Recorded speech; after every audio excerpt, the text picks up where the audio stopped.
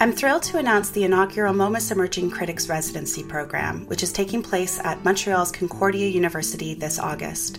MoMA's, Canada's leading online art publication, will cover new ground by addressing the professional realities facing emerging art critics, editors, and art publishers. The MoMA's Emerging Critics Residency is a summer program that will help foster the next generation of art critics through mentorship and practical skills development, with a focus on publishing in the digital age. The residency will address the professional realities, etiquette, and skills required to navigate the field.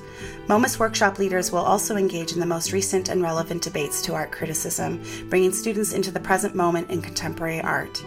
Half of the cohort will receive support through scholarships, and our inaugural residency runs August 26th through the 30th. We are now accepting applications. Please email me at skygooden@momas.ca for more information.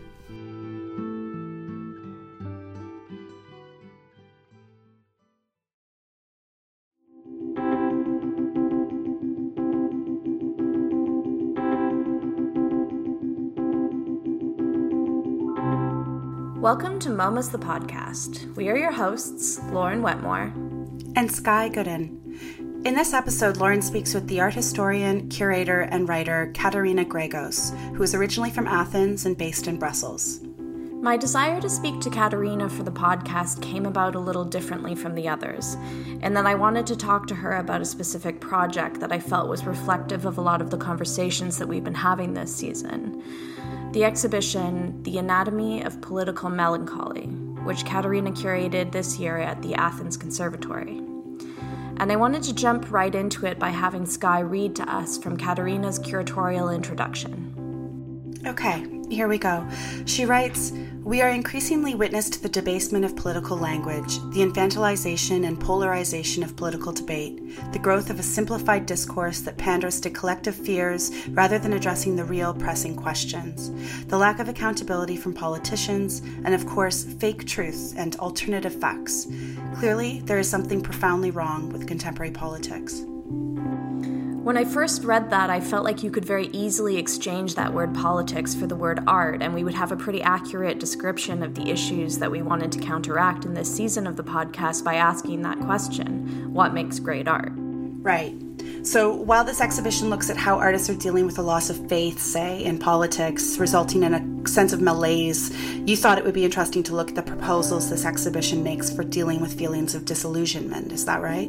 Exactly. So this idea of looking and thinking constructively has been a central one for this season, and I think it aligns with Katerina's approach to the anatomy of political melancholy. Okay, so let's listen to you and Katerina Gregos play this one out.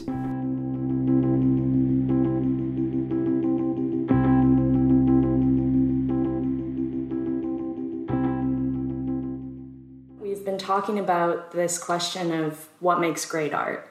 And as we've been having these conversations, this question for me is becoming increasingly more nebulous, but then also more kind of granular, and of course very subjective. But the original intention of that question was almost like a thought experiment for Sky and I to think about how can we talk about art critically, but also productively.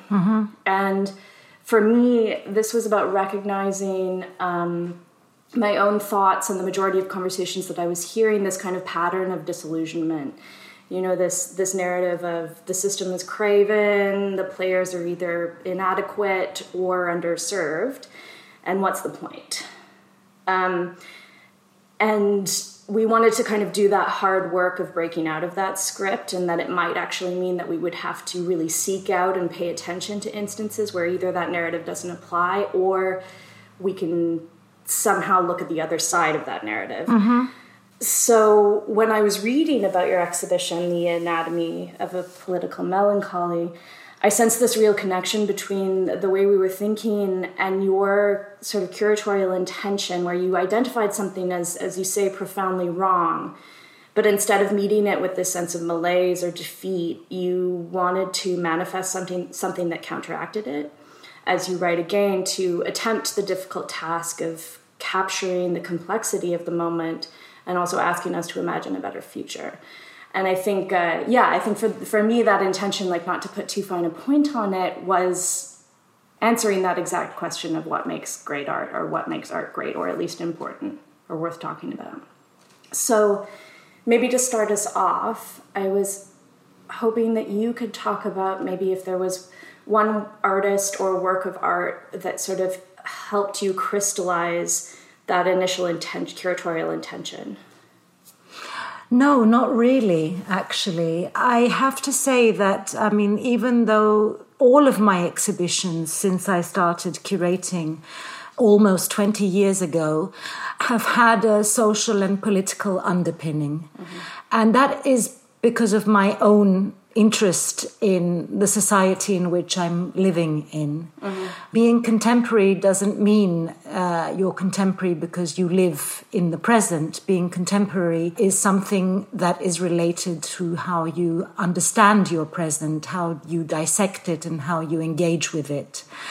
And from the start, one of the things that has been very important in my thinking is the way that I look at art. And I look at art as something which is not divorced from society and all of the important issues that are occurring within it. That is not to say that all art is obliged to be political or socially engaged. I believe one of the great things about art is that it can and it should be a completely free field of activity, so that if one wants to create art about art or formal art, one should be absolutely free to do so. Mm-hmm. So there are no rules about what art should be in my books. Mm-hmm.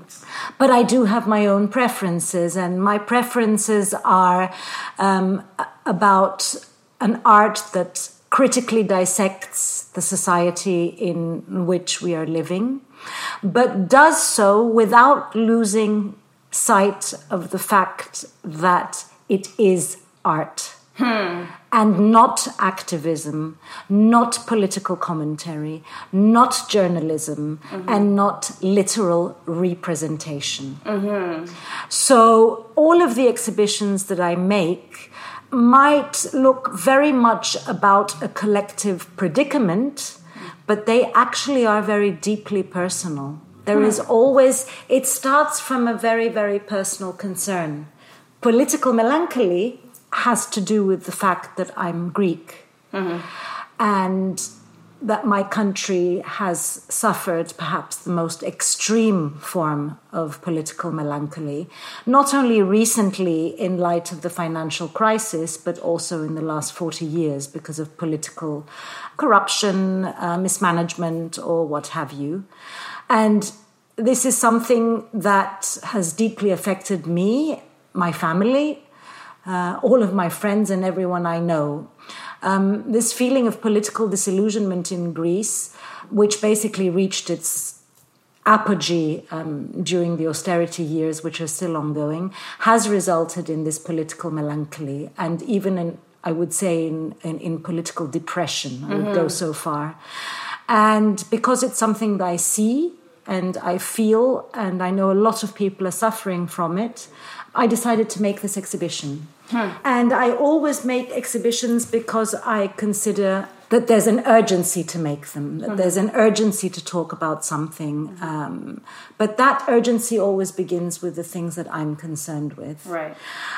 It doesn't always start with artists. It's funny, I always start with ideas, and then I'm in dialogue with artists or seek out artists who are interested in the same kind of things that I'm interested in. Right. So I wouldn't go to an artist and say, hello, can you please make me a work about political melancholy? Right. I would go to artists who are already busy with works dealing with political melancholy. Right. And so in the research you were conducting, or at least in thinking and talking about this, you were noticing that this was definitely something that was affecting artists. Yes, and I guess there was a simultaneous, there was a kind of, let's say, a coincidence, because and as I was thinking about this issue, I was also coming upon artists who were doing this kind of work. Right. And so my kind of interest was confirmed and also in a way legitimized that I saw that other people and other artists are interested in this question. So this is a way how I work normally. I'm kind of interested in the so-called big ideas. Right. But as I said before, it's through the language of art that I'm interested in them. Because of course, we all read the newspapers, we watch television, we look at the internet, we research, we have so much information. And what I think is important about what artists do is that they open up new horizons into reading complex and critical issues, very often horizons that are marginalized or sidelined or even censored by mainstream media or political discourse. And for me, I can easily say that apart from my own readings, a lot of the things that I've learned in life come from artists. So for me,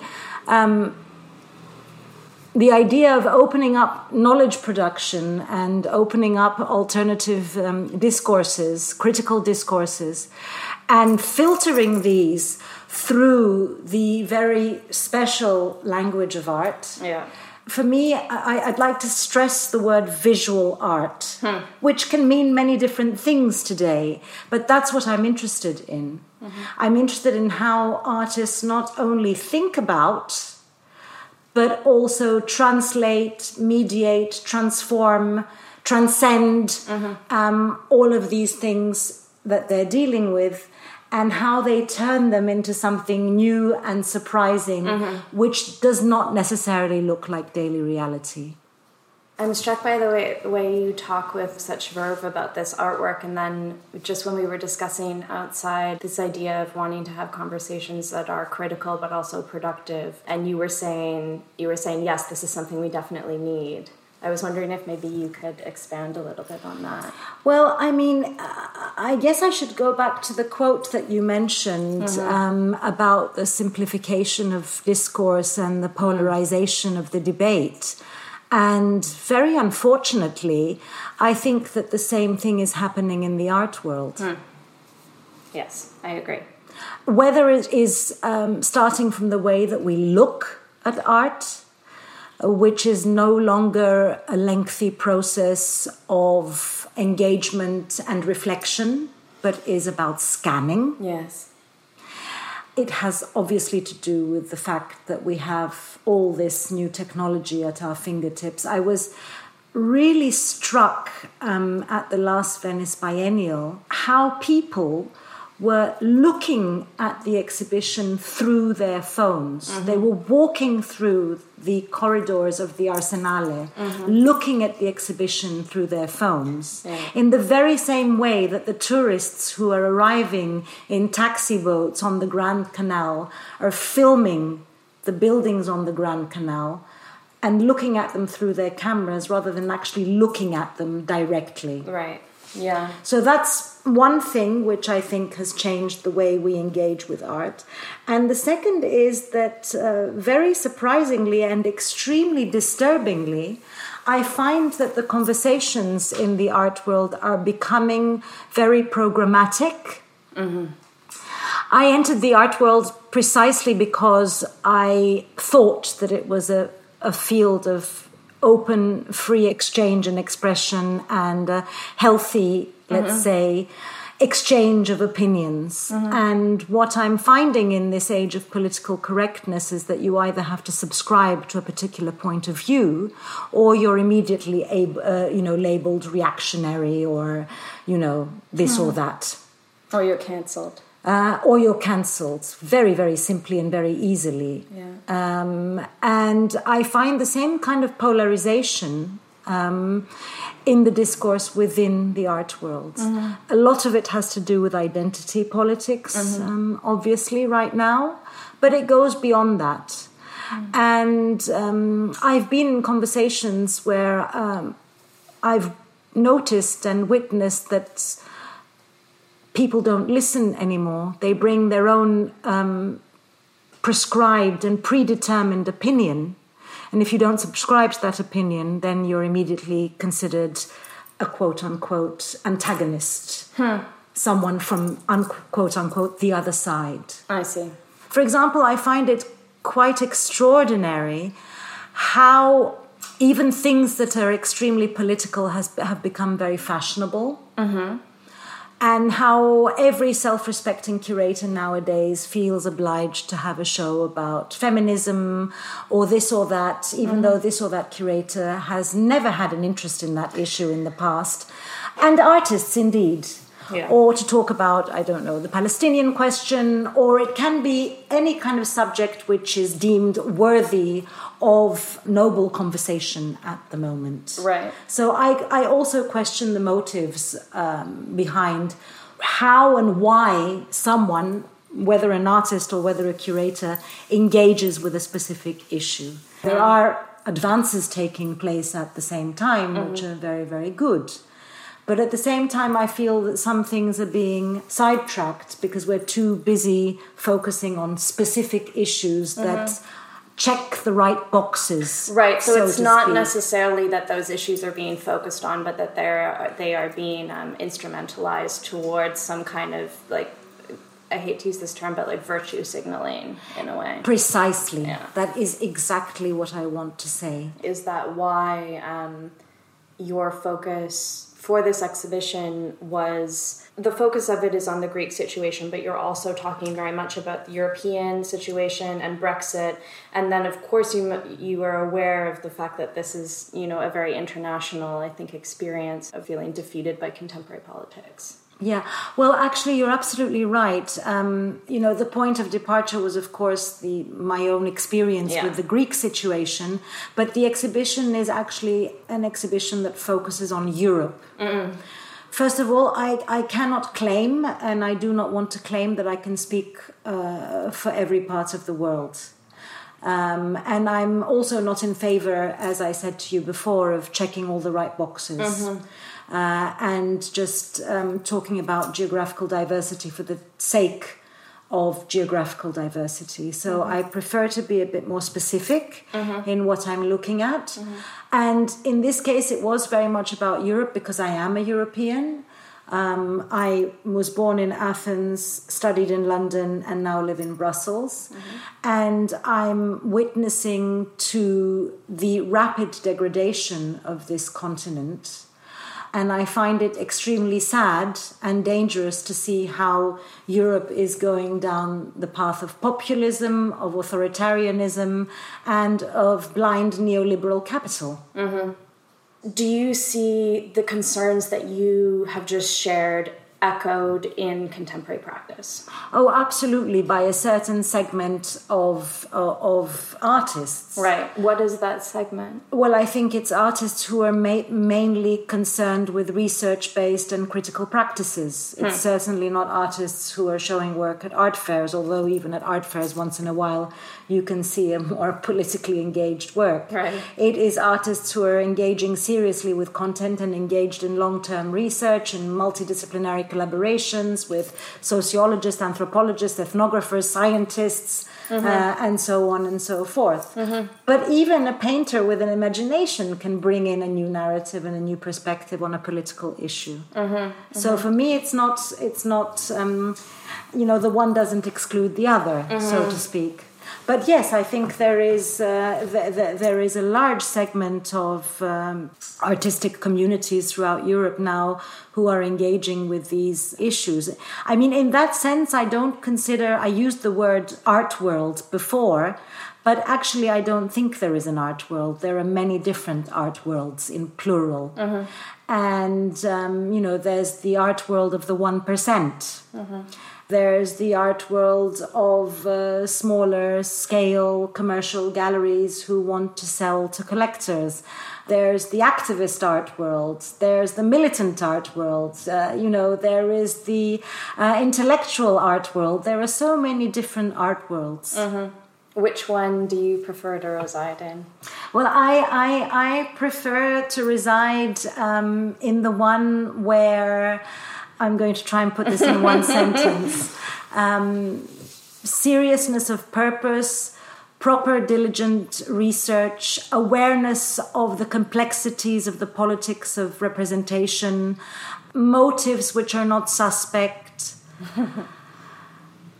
but also humor, imagination, poetry, and definitely an art world which is not infected by cynicism and defeatism.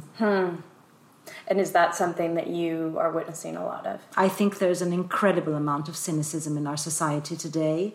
And no doubt the art world has also been infected by it. Obviously, this cynicism is more manifest in the art market, but you can also see it in the institutional world as well.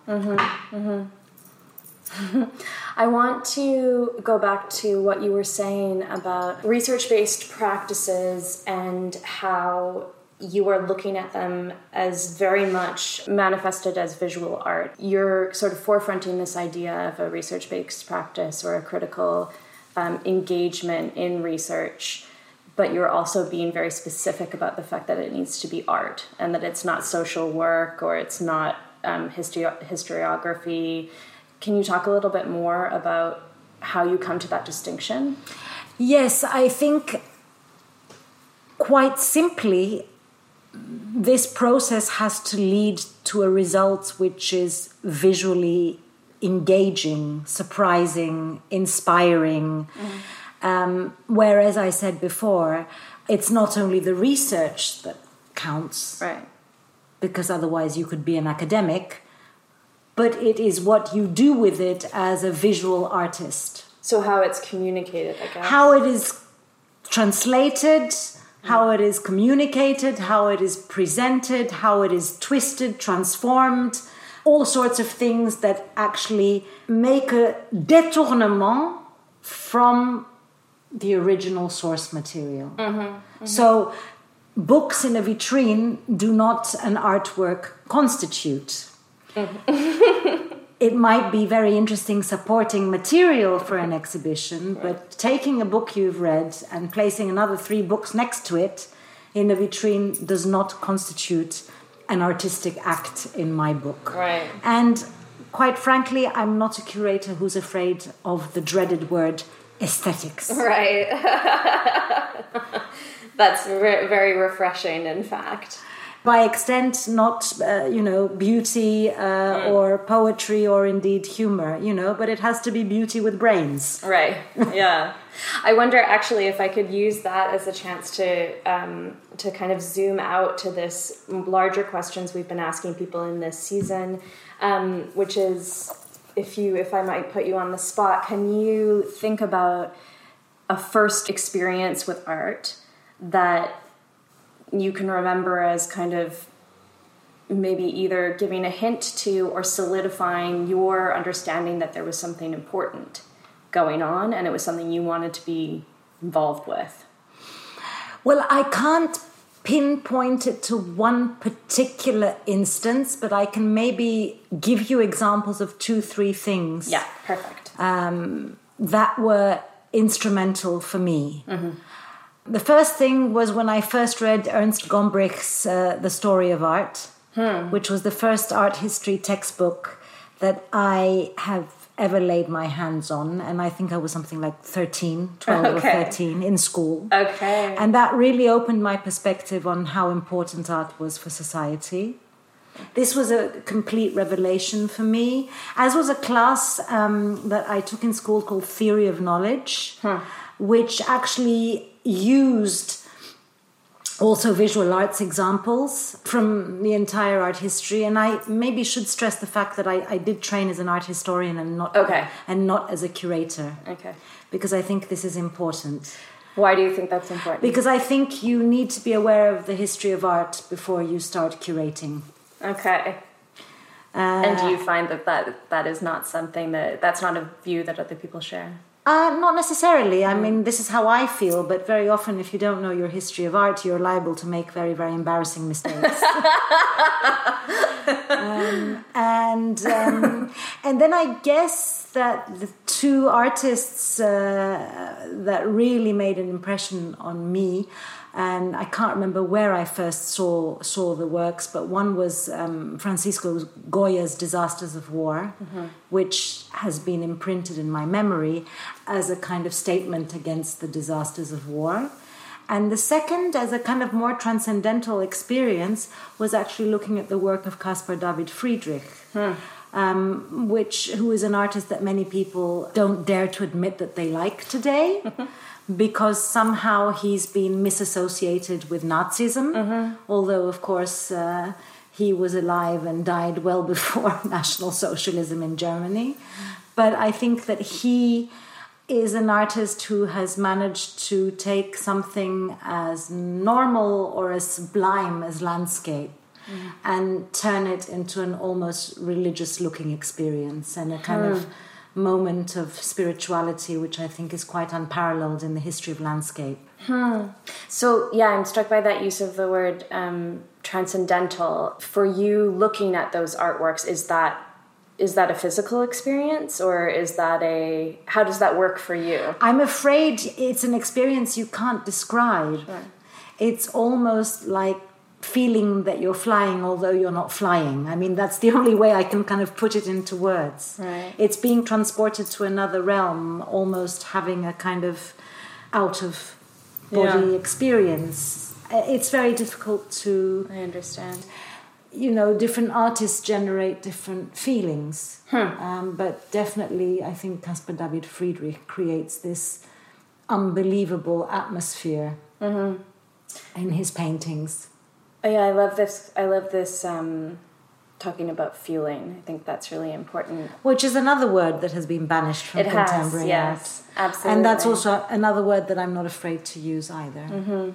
Well, I guess maybe the conversation about feeling has changed. It's now more about emotional labor or emotional precarity or the protection of feeling or the protection of experience, rather than this idea of a physical embodiment of an experience of art, I guess. I think you're absolutely right, and it's very well put. And it's the way you described it, it's more about protection from grievances.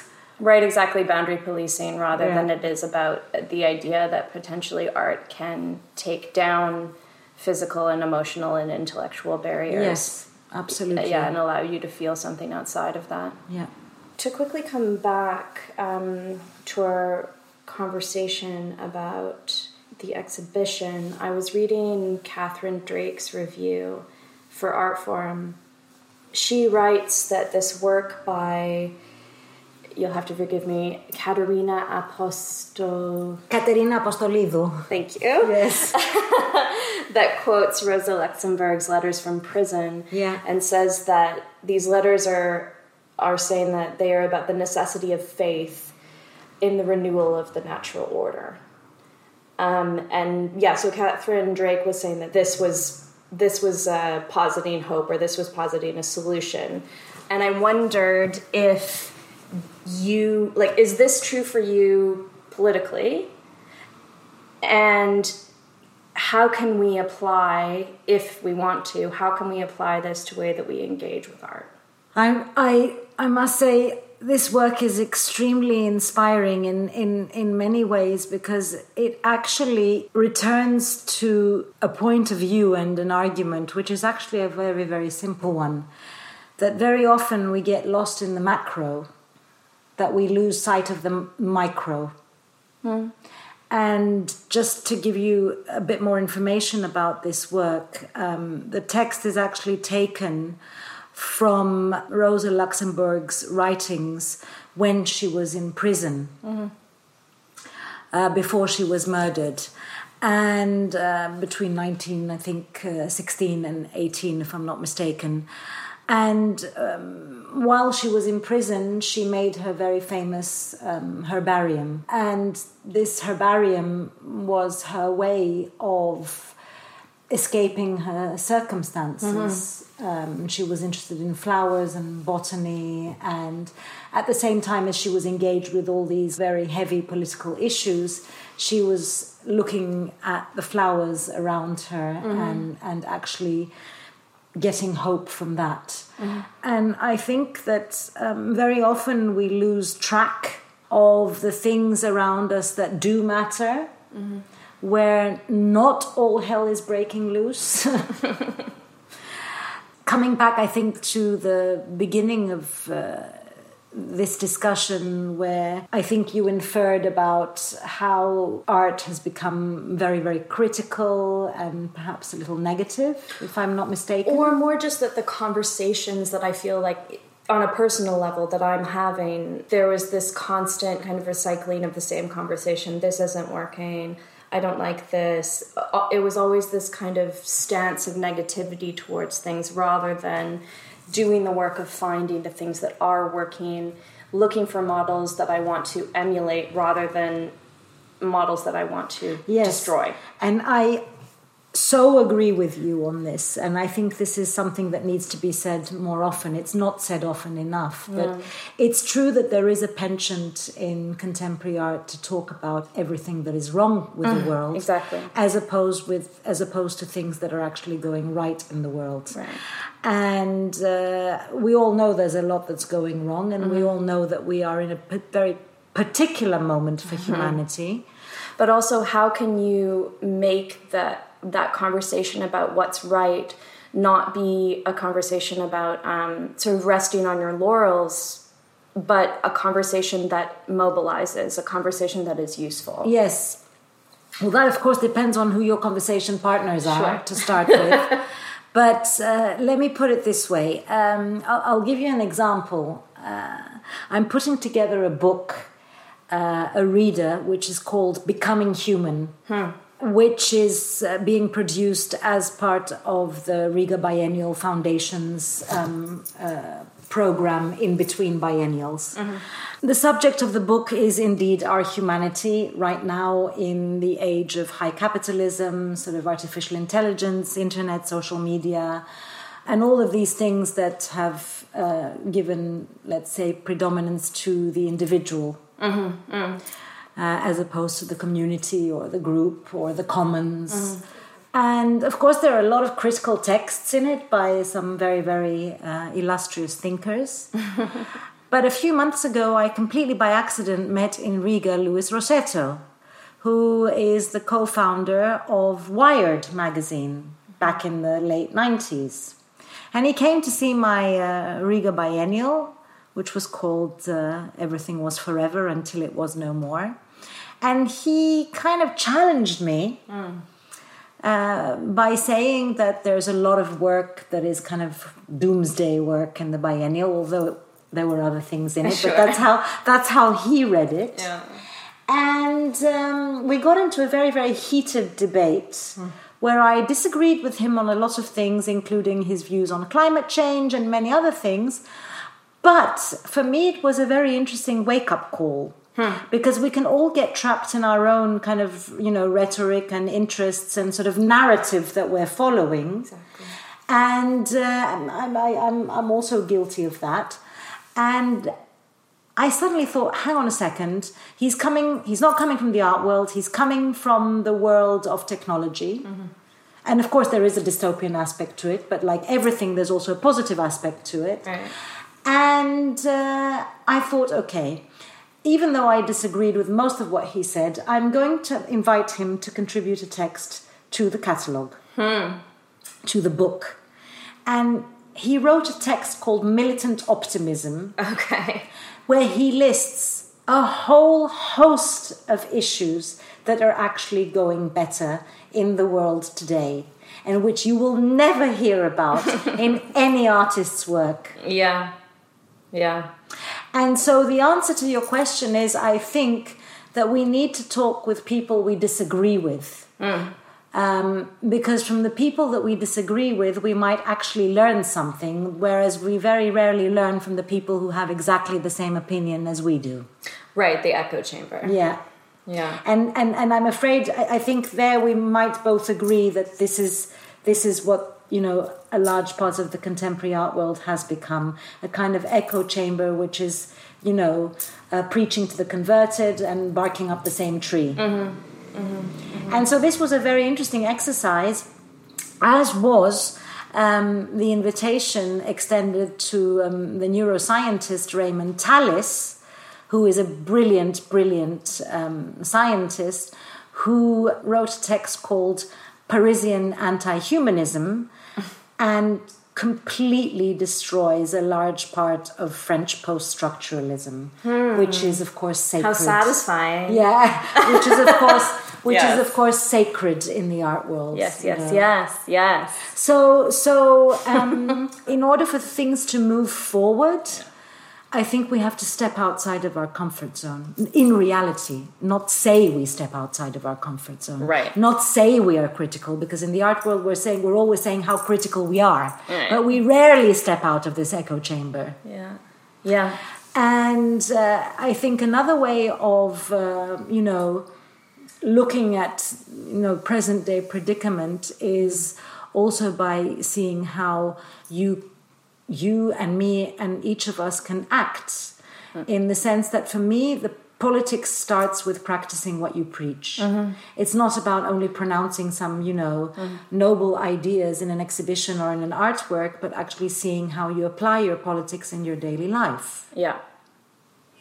Absolutely And there are very concrete examples of the way that is very rarely the case in the art world. Because there are so many double standards. Do you think it's harder to get things done, have opportunities, succeed in the art world if you are constantly asking those questions? And constantly It is harder. It is harder, but it's not impossible. Right. I mean, one of the reasons I've chosen to stay an independent curator is precisely because I feel more free to articulate the ideas that I want to protect the artists as they should be protected from outside interference, better than I could if I were working for an institution.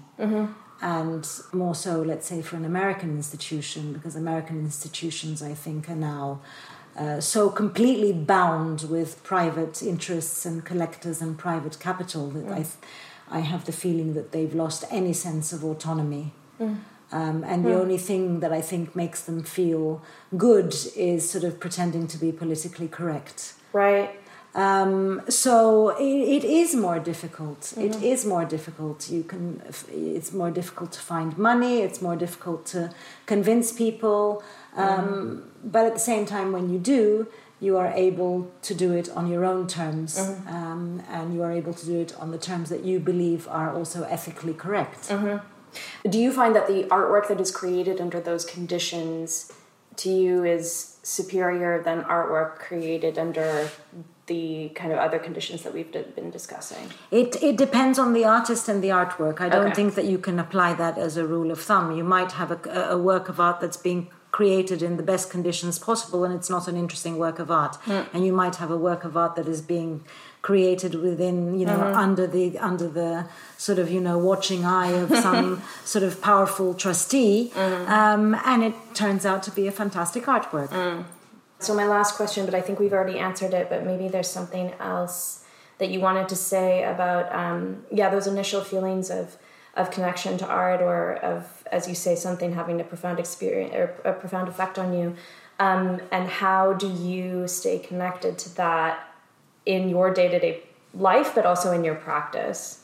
Or how do you maintain that? I stay really close to artists. Right. My work and life and world revolves to a large extent, my professional, but also my personal, revolves very much around artists. So my friends are mostly artists, and I consider myself really fortunate in the sense that I'm always talking to people who have something interesting to say, have something interesting to share, who are reading and listening and looking to interesting things, and who inspire me as artists and as human beings. And this is the way that I've also kept on being optimistic, because I'm not part of the art market. I'm not part of this kind of more cynical, profiteering art world. I'm very much grounded in the world of ideas,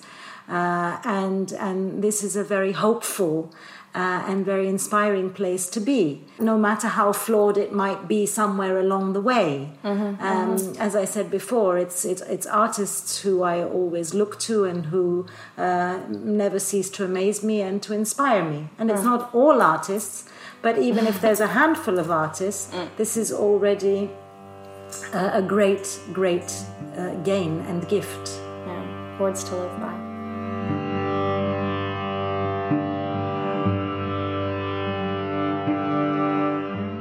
Momus the Podcast is edited by Jacob Irish, features original music by Kyle McRae, and assistant production from Mitra Shiram. We would like to thank Katerina Gregos for her contribution to this episode. If you'd like to inquire about advertising opportunities or other forms of support, please contact me, Skye Gooden, at momus.ca. This has been episode 12 of Momus the Podcast.